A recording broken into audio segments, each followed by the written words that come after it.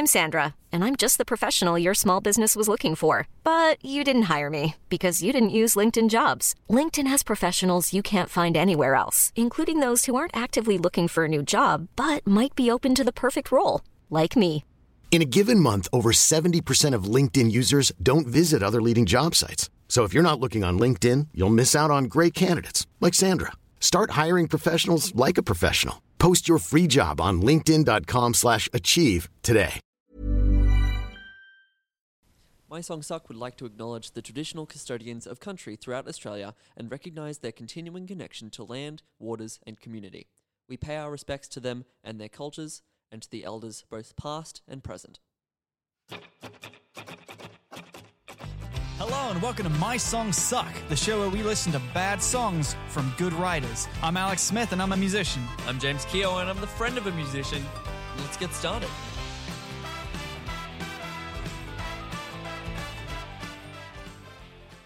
Hello and welcome to another episode of My Songs Suck. We're in season 3. Can you believe it? I'm James Keogh. I'm Alex Smith. And today we are joined by a fantastic guest. She is a brilliant singer-songwriter and cellist whose previous works include her 2017 EP, By the Stars, and her recently released single, It Works, from her forthcoming debut album.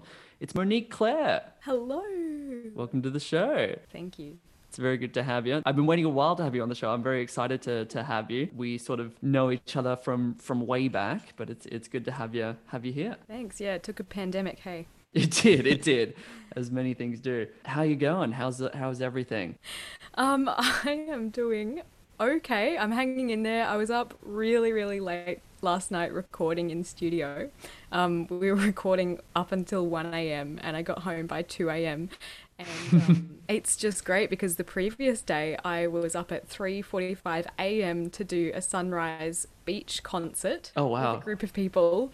And then spent the rest of the morning sleeping. So I think my body feels like I am jet lagged. I have no idea what's going on. We'll try not to make it too much of a high octane podcast. You know, there's no physical activity in this podcast, we promise. Oh, cool. Yeah, unlike all the other podcasts. Yeah. Where they're doing jumping jacks and stuff. You've brought a song to us today. I mean, we don't want to spoil anything.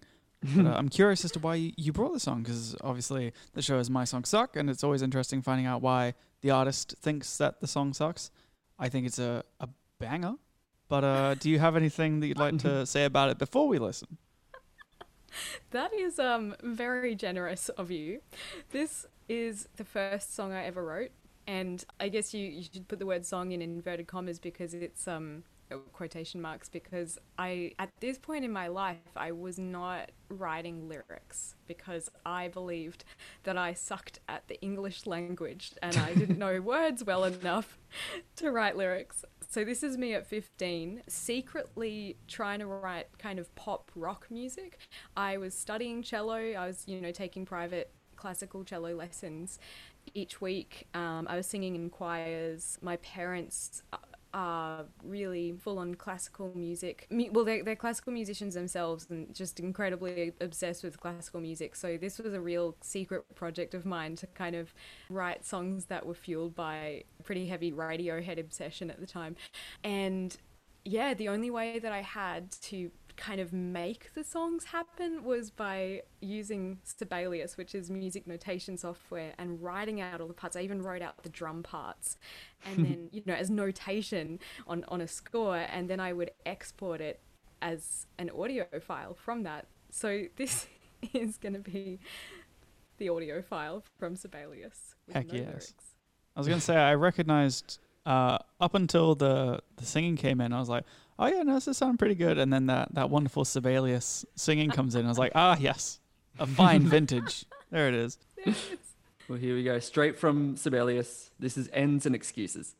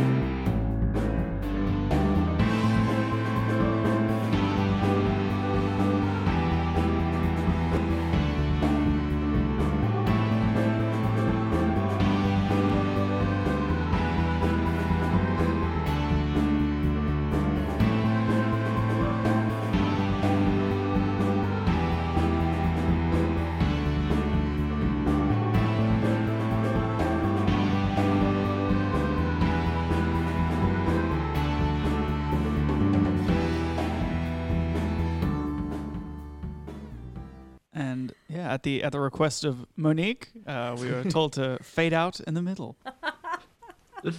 Reluctantly, though, I like it. Yeah, Oh I my wanted to gosh. keep going, you know? I wanted to spare the ears of your good listeners from that MIDI voice. It's wild to me that was your first song. What the heck? That was very... I was like, what? That was real good. What? Explain yourself. Where is the suck here? How do you feel? Hearing it back now. I mean, what is really interesting to me now is that I've kind of done a 360 and almost come back to that kind of sound with the music that I've been releasing this year. And I think if you were listening to this episode and you'd never heard any of my other music before, you'd probably be under the impression that I was really into heavy drums and these big arrangements, when that just hasn't been the case for pretty much since making that song. This has been the first time I've really come back to that sort of sound. So in between then and now, I studied a classical cello degree, and then I kind of threw myself headfirst into more like traditional folk, and I spent 3 months in America just absorbing myself in that scene. Oh, and before that point, my friend and I had a traditional folk duo, and then we had a sort of indie folk band, and then I came out with my solo project and I released that EP that you mentioned, which was very much like just cello and singing, and it was really mellow and stripped back. So having dug up that song again, it's really interesting to me that it's something that I'm coming back to now at the ripe age of 27. Yeah, I guess it must have been a part of you at some point is the thing. It never really stops being like a part of you, and it has big Florence and the Machine vibes. I think the only thing like bad quotation marks about it is just the production. I think the arrangement and the melodies, I could very easily see that being polished up and being like a song. And I'm curious as to whether you did anything with it. I probably won't. It's not quirky enough for me. I really need for me to listen to a song, unless it's just like a real banger, super catchy, and just gets me in no matter what. For me to like a song, it has to have this balance between being familiar, so you kind of like you get it, like it's within your musical language, but there has to be something that's a bit left of field or quirky about it, so that it kind of keeps you listening. And this song to me does not have anything like that.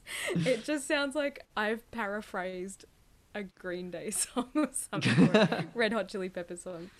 But thank you. Well, I liked it. I liked it very much. Sorry, I don't want to insult your taste. Oh, right. Also, I forgot to mention, we kind of were like, this is Monique. She's very cool. We kind of forgot to say that you've done a lot of very cool things. Oh, yeah, absolutely. And I think that we should, because... of course. James, do you want to say the cool things? Or should I say the cool things? Go on. You've got all the cool things there. Go for it. Well, Monique's played with Kate Miller-Heidke, Eminem, The Whitlams.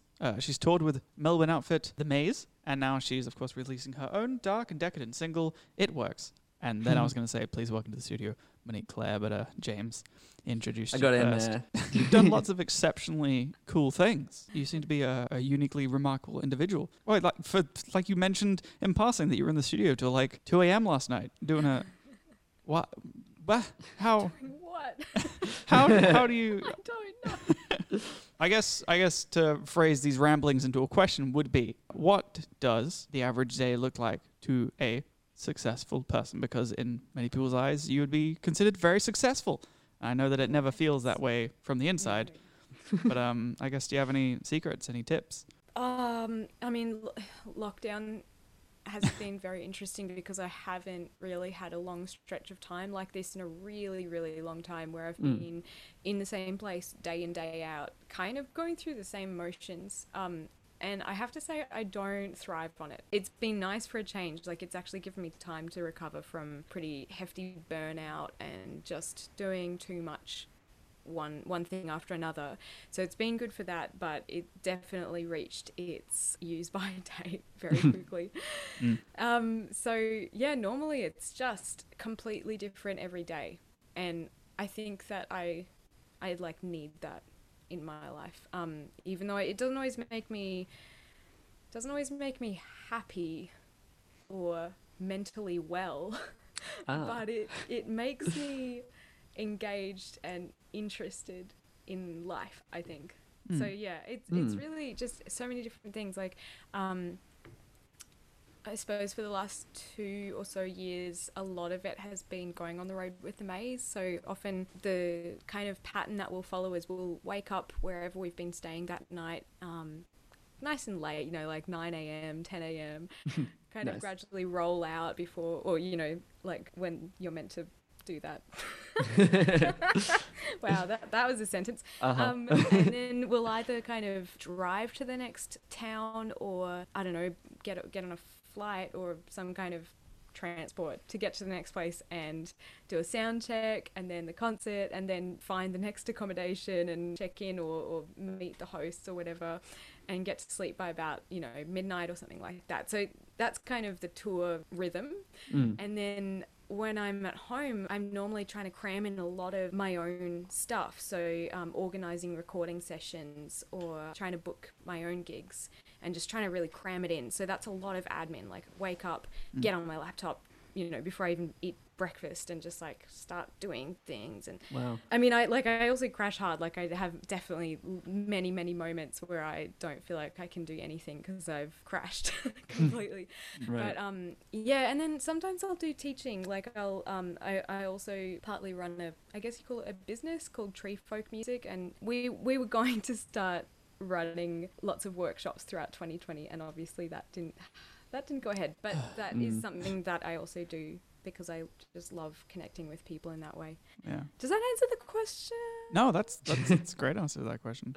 You mentioned your sort of approach to this kind of thing is to be doing different things all the time, and to be sort of, and you mentioned, you know, working hard and then crashing. Like for you and your career moving forward, are you kind of hoping that it all sort of levels out? You find a groove that, you know, means that you can maybe do less on a day-by-day basis, but also like crash less as well? Is that the hope?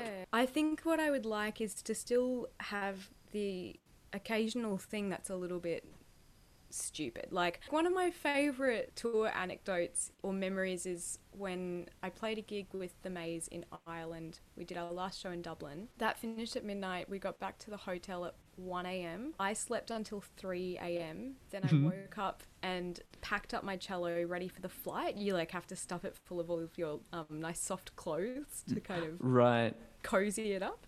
And then we drove to the airport, I think by 5 a.m. I boarded a series of flights for the next 24 hours. Then I arrived at the Melbourne airport. Someone picked me up from the airport and drove me to a music camp that I was teaching at for the next week. I got out of the car, tuned up my cello, and ran into the Tudor concert, and they were up to the last song, and I got on stage and did my song, then went to sleep, and then taught at the camp for the next week. That's like, I love that. I mean, I obviously hate it at the time. Yeah. But Right. I just need that kind of thing. But I think what I need, to answer your question about going forwards, what I need is to then also program in like weeks where I can fall apart. Right. And actually let the crash roll out in a safe location, you know, like where I'm just at home and I can sleep all day, that kind of thing. Because what happened after that point was I did a month-long tour. Oof. Right. Okay. And that didn't feel good. Yeah. No. And I think after that point, you know, I just kept going and going and going, and until we got to March, April, where I basically wanted to quit music because it had just gotten so bad. And I was driving, I did another tour in February and March, and I was driving on the highways and I could feel my eyes closing without me kind of knowing until they were already like shut for about a second and a half, and I was like, holy crap, I'm on a highway. This isn't good. I can't keep my eyes open, but I have to get to the next gig. This is such a bad place to be in, and I need to not have this Sure. the rest of my life. Yeah. Because I might kill someone. Do you have like a team? Yeah, so I had a manager starting from about May last year up until May this year, I think. And he was actually based in America. And that was such an amazing moment because for the first time in my life, I had someone on my team who was kind of backing what I did. But it kind of didn't really work out. We were just sort of like, it's hard to make it work between different countries. And, you know, he was tied up with so much stuff going on in his life. So we sort of stopped working together, but it was very amicable. And then I started working with a Melbourne-based manager called Amy Laidlaw, and she's incredibly hardworking. It's intimidating sometimes. And for this single release, we've been working with Penny and Logan doing PR. So that's kind of the team right now. Yeah, it does make a difference. The funny thing is that you still end up doing the same amount of work, but because you have more people taking on jobs, then more gets done, which is cool. But I think there's a myth that once you get a manager and once you get a team, you don't have to do certain things anymore. You still have to do so many things. Hopefully when you become a big rock star, you can have someone driving you to places so you can fall asleep on the highway. Yeah, that's one thing you might need is a driver so that you can get your sleep in. Yeah, but I mean, like your output even recently has been fantastic. You have obviously the single that just came out, the music video that just came out as well is incredible. How did that all come together? Thanks so much. Yeah, I'm so happy that it worked out well. It's just been a big relief to release it and hear back from people that they really like it, because you just never know, like when you're sort of setting out to create something like that and you're about to invest a lot of money into it, how do you know that that's going to be the right thing to do with your life? And so, yeah, it's such a big moment when you finally release it and see what it does. So that feels cool. And the way that I think...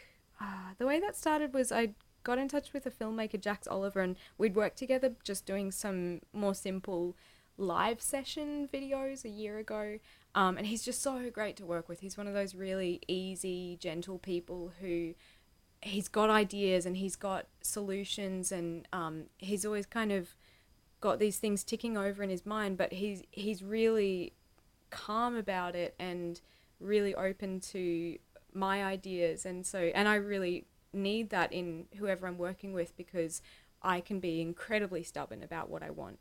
It has to be a certain way. And so it's amazing when I find people to work with who have their own ideas and opinions, and they'll assert them and they'll, you know, drop it into the mix, but they're happy also to kind of roll with what I want to do as well. It's kind of a nice dynamic.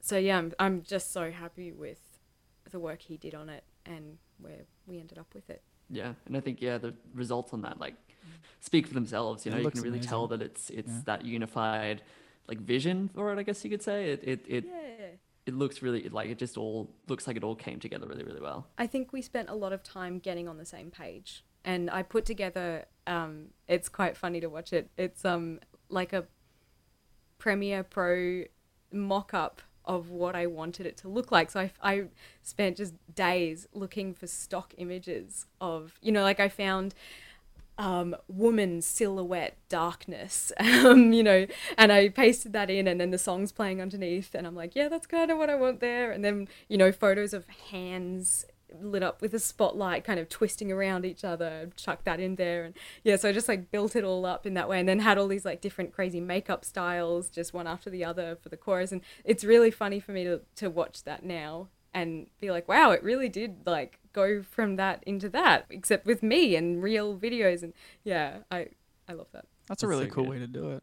I've done music videos for more stuff in the past, but like I've done really shitty sketches and like done like an animatic and was like this, and then the filmmaker's like, what is this? What is this? So I cannot work with you. I'll definitely actually use references in the future. That's a really clever idea. It's a good idea. And it's Thank great. you. It's great that you're working with someone who, because you can definitely get directors who are very good and then are like, you don't understand. You're not a filmmaker. This is what needs to happen for it to be good. So it's really good that you were with someone who was like, let's actually make what you want. You know, like actually finding solutions to get the result that you wanted, rather than just kind of bending it into something that they can do. I'm interested because, you know, you've brought the old song and sort of it's self-described from your email as an era of your secret songwriting in Sibelius in high school. How did we get from those secret songs to where we are now? What was there a pivot point? Was there a point where like you sort of thought to yourself, oh, actually I can start to put this stuff out there, I can start to write my own lyrics? What was that experience like? That is a great question. Pretty significant pivot point for me. Was when I went on exchange to Estonia, and I think just living away from home for a little while kind of helps you to start forming your own identity and to stop thinking about what you think your parents want you to be. I remember thinking, when I was really young, I had an auntie who said, oh, Monique, you should be a pop star one day. And I was like, oh, no, that just won't be possible because, like, Dad doesn't like pop music. And I remember thinking, like, oh, I really want to do pop music. But then if it got, played on the radio and if Dad heard it, then I'd get in trouble. So I think just, going out into the world and starting to think about who I am and what I want to be, that started the process. And then getting into folk music, I think it was kind of like this bridge between two different genres, because folk music is quite innocent. Like, most people can deal with it, whether they are into pop or classical music or jazz. Like, it's all right. It's not offensive. So when I started playing folk music, I think my dad probably felt really comfortable with that. Bit unfamiliar, but definitely not too confronting for him. And I think it's just really, really gradually developed from traditional folk to sort of singer-songwriter folk to like more just general singer-songwriter over to, I guess it's more folk pop now. And, this is the first time that I've brought drums back into the mix. So I think it's just been this really, really gradual progression from classical through traditional folk all the way to where I am now. And I would also just say that the other major turning point was when I went for 3 months to America and had just this roller coaster of emotional experiences. And there was a lot of kind of like romance drama that happened. And I got home and there was just no way that I could avoid writing songs about that, because I just had to get it out. So there's no choice. It was happening. And one thing that you've sort of kept throughout, which is I think is really cool, is you trained with the cello, and you've just sort of kept that persistently, or at least in this new single and a lot of your music. Was that a conscious choice to keep the cello as such a central part of it, or is it just sort of, you've learnt so much about the cello and it's become a part of who you are and your sound?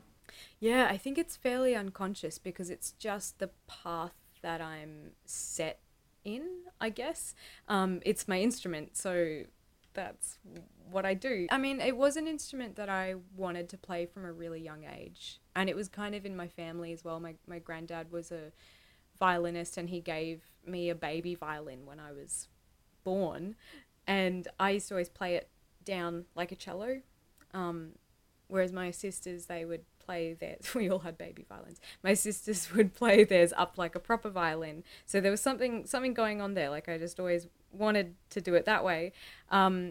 So cello has been, I'm not sort of like evangelical about it, but but it's a good instrument. I think what I like about it is that because it has so much more in the way of restrictions for how you can write out songs, that forces me to do things that maybe other people wouldn't instinctively do if they were writing on guitar or piano. Sometimes I'll practice my songs sitting at the piano, and I'll kind of rearrange the cello parts for piano, and I think, wow, if I had tried to write this song on this instrument on the piano, there's no way I would have chosen these notes.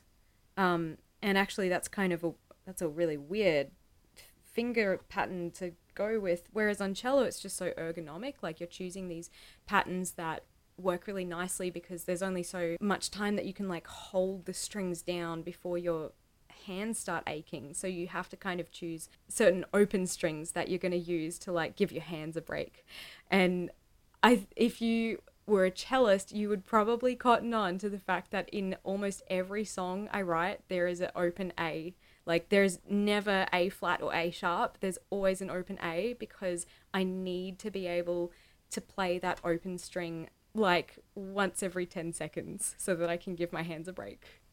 No matter There you what go. key I'm in. Eagle-eared listeners, listen out for that open A. It's a little Easter egg So there. niche. I think it's cool though. I think it like contributes to you definitely have like a sound from that, you know, that so maybe other artists, you know, would have trouble finding what their specific sound is that puts them outside of the crowd. But like, yeah, I think so. It sort of feeds into that so easily. It's great. Yeah. Yeah, totally. And I think I just love that it blends with your voice so well. Because I think humans love listening to vocal harmonies. It's like so, I think it's so psychological and this like real ancient need that we want to hear voices harmonizing. And so I think when you play like a harmony on the cello that works with your voice, it kind of gives the illusion that there's two voices singing together. So I think that's kind of another little like trick in the cello is that I can like manufacture that. Have you found that your goals have changed since you started? You know, you've kind of achieved a lot of things that you probably were going for. Wow, yeah. That's like such a simple question, but I don't think I've really thought about that much. I think the short answer would be yes, definitely. But I think that something I do is I always I have like two different sets of goals. I kind of have this, I have like an egotistical, stupidly high set of goals that I would just never admit to anyone. And then I have the realistic goals. So I think that when I started out, I guess when you say started out, do you mean like started my solo project? I guess like when you were like, I'm actually going to make music the thing that I do, the thing that I, you know, define myself as. But Oh wow! I mean that is that's a totally big different. word to put in your mouth that you define yourself by your music. If that's not the case, like please correct me. But like, yeah. Yeah, I mean, because the thing with that is that at one point my goal was to be the head of a department in a music, or at a school, head of a music department, and another goal was to be the principal cellist in the Australian Youth Orchestra. So, I mean, that's just totally different careers and genres, but it's all music still. So I think within like being a singer, like being a solo songwriter performer, those goals probably haven't really changed that much, but gradually they seem to be like shifting more towards those like secret, lofty goals, I guess. Cool. Yeah, absolutely. I think it's I think it's cool that you important to have those big goals. Yeah, but like, you know, it's cool that you sort of, it's like shoot for the moon, and if you miss, you'll reach the stars or whatever it is. It's great to sort of have a sculpted idea of what could be, and if by luck this and this happens, this is how I want it to go. Yeah, and I think the other secret to it is like to being kind of satisfied at every step on the way is that you make really you make these goals that like aren't lofty or kind of the newspaper worthy or anything, but you make goals more like, okay, if I only have 6 people in my audience, I want to make sure that they all feel like really comfortable and bonded and like we've kind of been through something together by the end of the show. That's my goal. And that's how you deal with, because every band has had a show like that. And if you can make those kind of, they're not even small goals, like that's still a hard thing to achieve, I guess, but it's not something that you would tell to a journalist to like show how good you are. So I love setting those kind of goals as well. Yeah. And I feel like, you know, for me, I've not sort of gone through the whole thing of gathering an audience or becoming sort of, you know, climbing the ranks of music and stuff, but it feels like having those smaller goals is something that really would help you kind of keep going, I assume. Like, I'm sure there are times where you've had those gigs, those smaller 6-person, you know, 1 person or whatever gigs, having those goals of, even if I'm here, I'm going to be doing, my best, I'm going to be achieving this, like I assume that would kind of be good for the momentum. Like, were there times where you ever sort of thought, oh, I don't know if this is going to go anywhere, I don't know if this is going to happen for me, sort of thing? Oh my God, that's the majority. Oh no. Yeah, I mean, I think something that has been, just a little bit hard for me is going between my own solo shows where I'm really an emerging artist and I'm counting myself lucky if I get a room full of people like that. I'm sort of thanking my lucky stars in that moment. And then to playing a show with a much more established artist and comparing myself to them and our worth and getting a little bit confused about, well, okay, they have like thousands of people in this room. Does that mean that their music is like worth more, like, or maybe I'll get there one day, or, like just trying to let that settle inside yourself and take it just for what it is. It's like, that's where they're at and this is where I'm at, and just that, like, every format of a concert has value. So I think I just fall into a bit of a trap of being like very disparaging about my own music and career when I come from those situations. And you mentioned like these artists, these renowned artists who you've worked with and stuff. Like, I'm sure they've had points in their career where they've kind of sat in the exact same spot. Like it's such a interesting loop Yes. of artists and musicians and stuff. I think it's important to remember as well that, like, probably even like 2 years from now, you've probably come leaps and bounds from where you were. I think it's easy to compare yourself to others and get discouraged, especially when you're playing like sold out arenas. But like you yourself have done great things. I think it's important to remember that. Yeah, and I guess that comes back to those little goals of like the kind of quality of what you're doing rather than the quantity of people, or those kind of measurable things.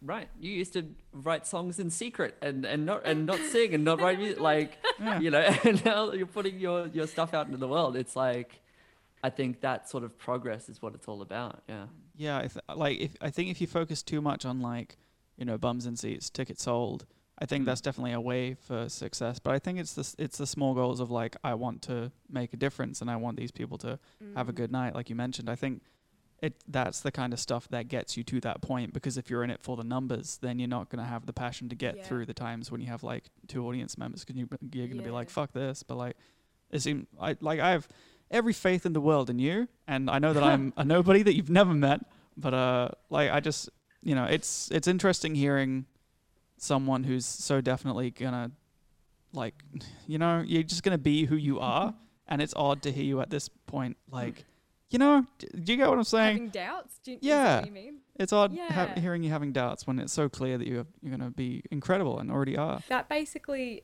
is what I was talking about with having those two separate sets of goals, because part of you believes in yourself and believes that you can do these crazy things. Like, I really want to orchestrate some of my songs for like a full symphony orchestra and play with them. I would love to play with a symphony orchestra at the Sydney Opera House, and I'm playing my songs and they're like accompanying me, and I've written all the parts and it's being taken seriously. That would be amazing. And part of me believes that that is absolutely possible, which is just crazy to think about. And then part of me thinks like, absolutely no way. And it's just all happening at once. So I guess that's kind of what I was talking about there. Yeah. We'll get that clip when you're doing like the Sydney Opera House like tour. We'll get that one clip and just like play it out in front of the audience. I definitely believe that's going to happen. No, it's kind of like when you have a friend who starts What's that cult where you manifest things into being? The Secret. Yeah. So I don't know. That one. Power of I guess, positive thinking has a lot of power. It's true. It's true. Yeah, it's not just a cult thing. It's real. If you act like someone who's going to do a thing, then you end up doing the things that make you do the thing that makes the thing happen. What the fuck did I just say? What was that ramblings? Yeah. You said wisdom. some true wisdom here tonight. I think it's very clear from talking to you that you're someone who has really big dreams and you work excessively hard. I was going to say eccentrically and then excessively. And then you somehow hard. said sex. I in know, the it was the worst thing to say. No, why do I do this? I'm the worst. You work excessively hard on things to the point where you're falling asleep on the highway. Oh God. And I think it's inevitable that you're going to do these massive, incredible things. And I think you're a great role model for musicians listening who are like, can I just bumble my way to music? And it's like, no, you got to work. And, I think it's great. And you're definitely going to do all the amazing things that you're already doing. And you're going to work with the symphony orchestra and it's going to be amazing. And I'm sorry that I said great. sex Thanks that for time earlier. Yeah, it's happening. One of said things that you're doing is your album that's coming out that you're recording. It's very exciting. What's the process of that been? Is this the first time you're recording like a full length album? Yeah, it started off at the Banff Centre for Arts in January 2019, and I did a residency there, and part of the residency was just trying to really bulk out the songs on the album. I kind of set myself a challenge to write a new song every day for as long as I could, just so that I had a lot more to pick from, so that it could be a really strong album. And I think I've probably used about 4 or 5 songs from that period of songwriting, or I wrote a few more just after the residency that kind of felt linked to it. And then the other thing I did with with the residency was to start arranging those songs. And I always knew that what I wanted to do with this album was to just explode the ideas that I had in my mind out into the canvas of the songs, and kind of try to set no boundaries on it. And it's interesting that it's ended up kind of falling naturally into a set of boundaries in terms of instrumentation.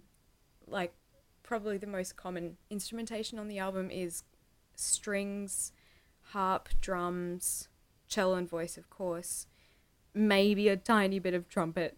That's kind of like, that seems like it's the sweet spot. That's how much I need in it to get all of those ideas out.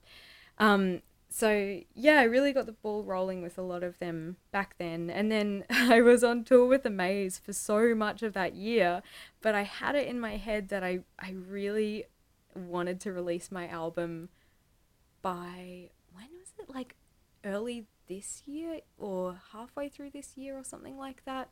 Maybe, actually, I think I was planning on releasing the album right now in September 2020. And so, oh, yeah, God. So, yeah, I that's why that year was so crazy, because every single time I got home from tour, I would just smash it out in the studio to the point, as we discussed, where I burnt out. Yeah, that was just, working with an assortment of people in Brisbane. Started off with one producer, then worked with some other people, and then, throughout this year, I've been mostly working with one engineer called Luke Willett, and I have reworked some of the songs over that time, because it's just such a long time to be working on something. You kind of inevitably listen back on something that you did it very early on, and you've already changed as a person, and you just need it to be different. So we're really close to finishing it now, but there are just a couple of songs that aren't sitting right, and I can't figure out what it is, and I know I need to get the album wrapped up really soon, but it's one song in particular that I know I just need to give it a bit more time, because something is going to spring into my mind at some point, and then once it's there, I'll lock it in and I'll get it finished, and it's going to feel right. And I'm trying the manifestation thing right now. I'm saying that it's going to happen that way, because that means it will. Absolutely. Yeah. And also, who's putting a deadline on it? Like it'll be done when it's done. You got work to do on it. Yeah. I love that your approach is very much that the songs, more than just having to be done and ready or whatever, they have to kind of be right. They have to be right for the album. I think that's a really good way to look at it. When you were picking out the songs that you wanted to put on it, was there an overarching theme that you kind of said, oh, these songs should all be on this album because it is this theme or this vibe? Or what was that selection process like? I mean, really the theme was just, what are the best songs? So it wasn't really a concept album that followed a narrative kind of theme or anything. It was really like, this is my debut album. I need it to kind of cover a few different bases of like who I am as a musician or who I am as a singer-songwriter. And I felt that the songs that I picked showed or like could take you through that kind of journey. So they don't really relate to each other seamlessly in terms of what the songs are about, but they kind of paint this overall picture. And I think there were lots of different kind of musical landscapes to get into with each song. Like one of the songs is fully strings, like that's the only instrument that I used, and it's almost a little bit like chamber music-y, a little bit more classical or folk, but with these more pop vocals over the top. And then another song is almost completely vocals, and it's like this choir of Monique's in the background. If you know the soundtrack for, I think it's Harry Potter 6. Oh, okay. It's a little bit inspired by Oh, good. Wonderful.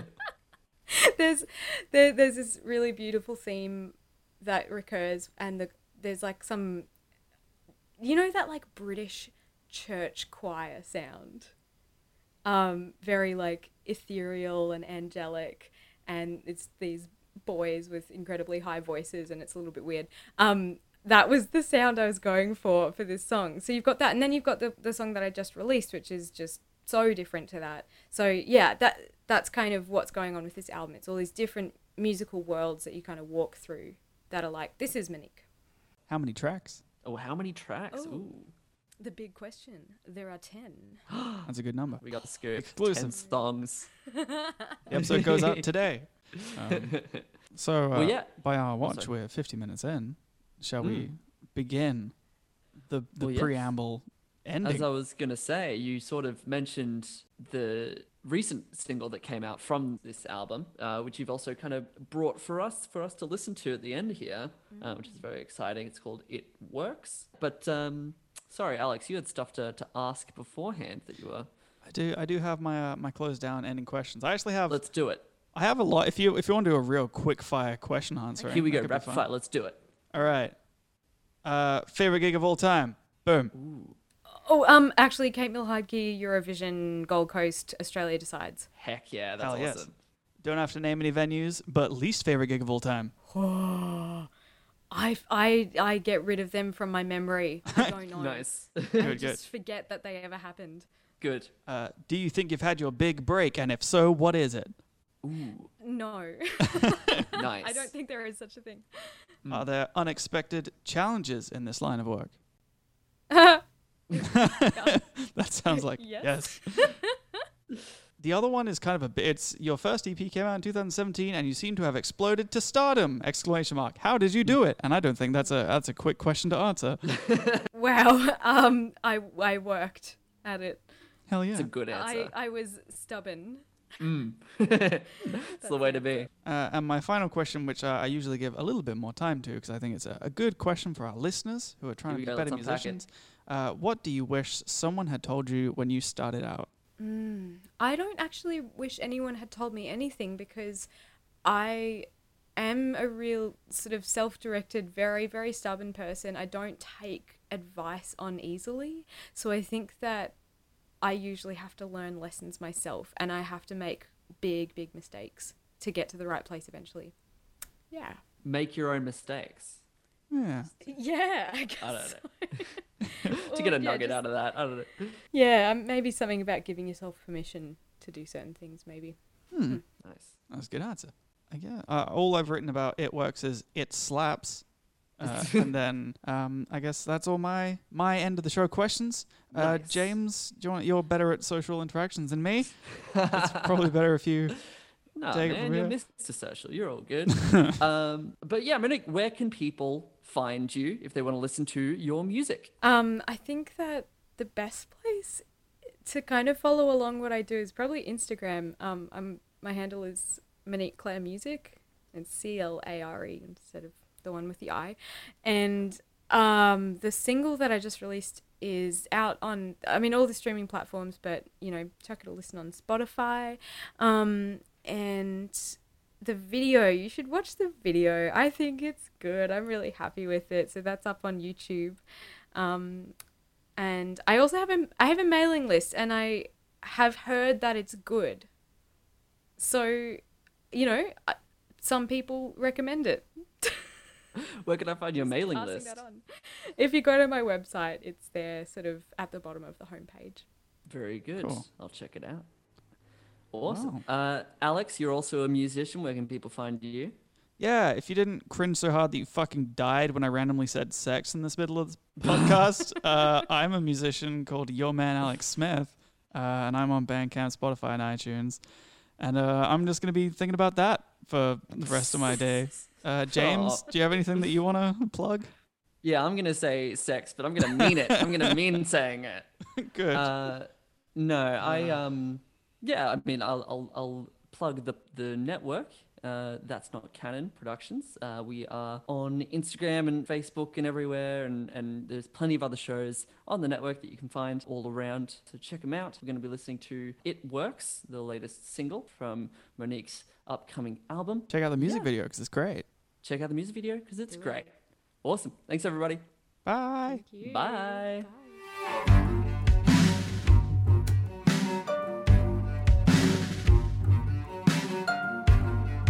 Now they've got me under their spell.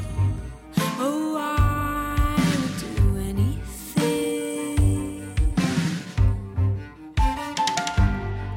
And the time has come to choose. We fall for the sweetness.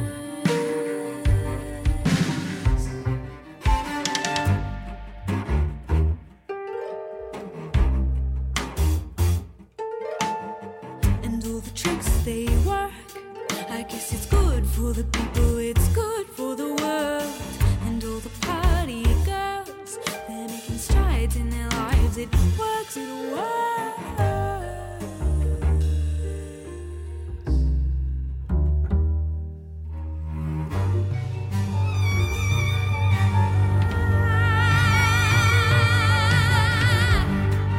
Now the world is smelling so good. No need for the roses. And they help me be a better me. Oh, you can be better too.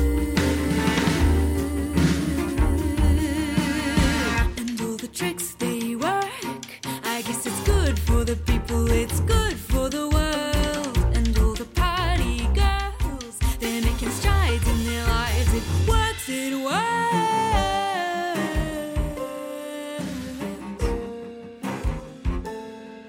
Ooh,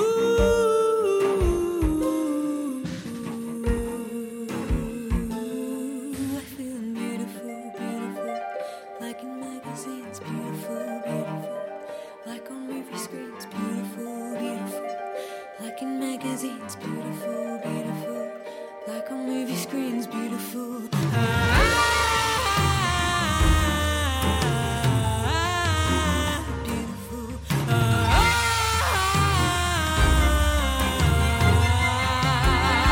And all the tricks they work, I guess it's good for the people, it's good for the world. And all the party girls, they're making strides in their lives, great strides in their lives. And all the tricks they work, I guess it's good for the people, it's good for the world. And all the party girls, they're making strides in their lives, it works, it works.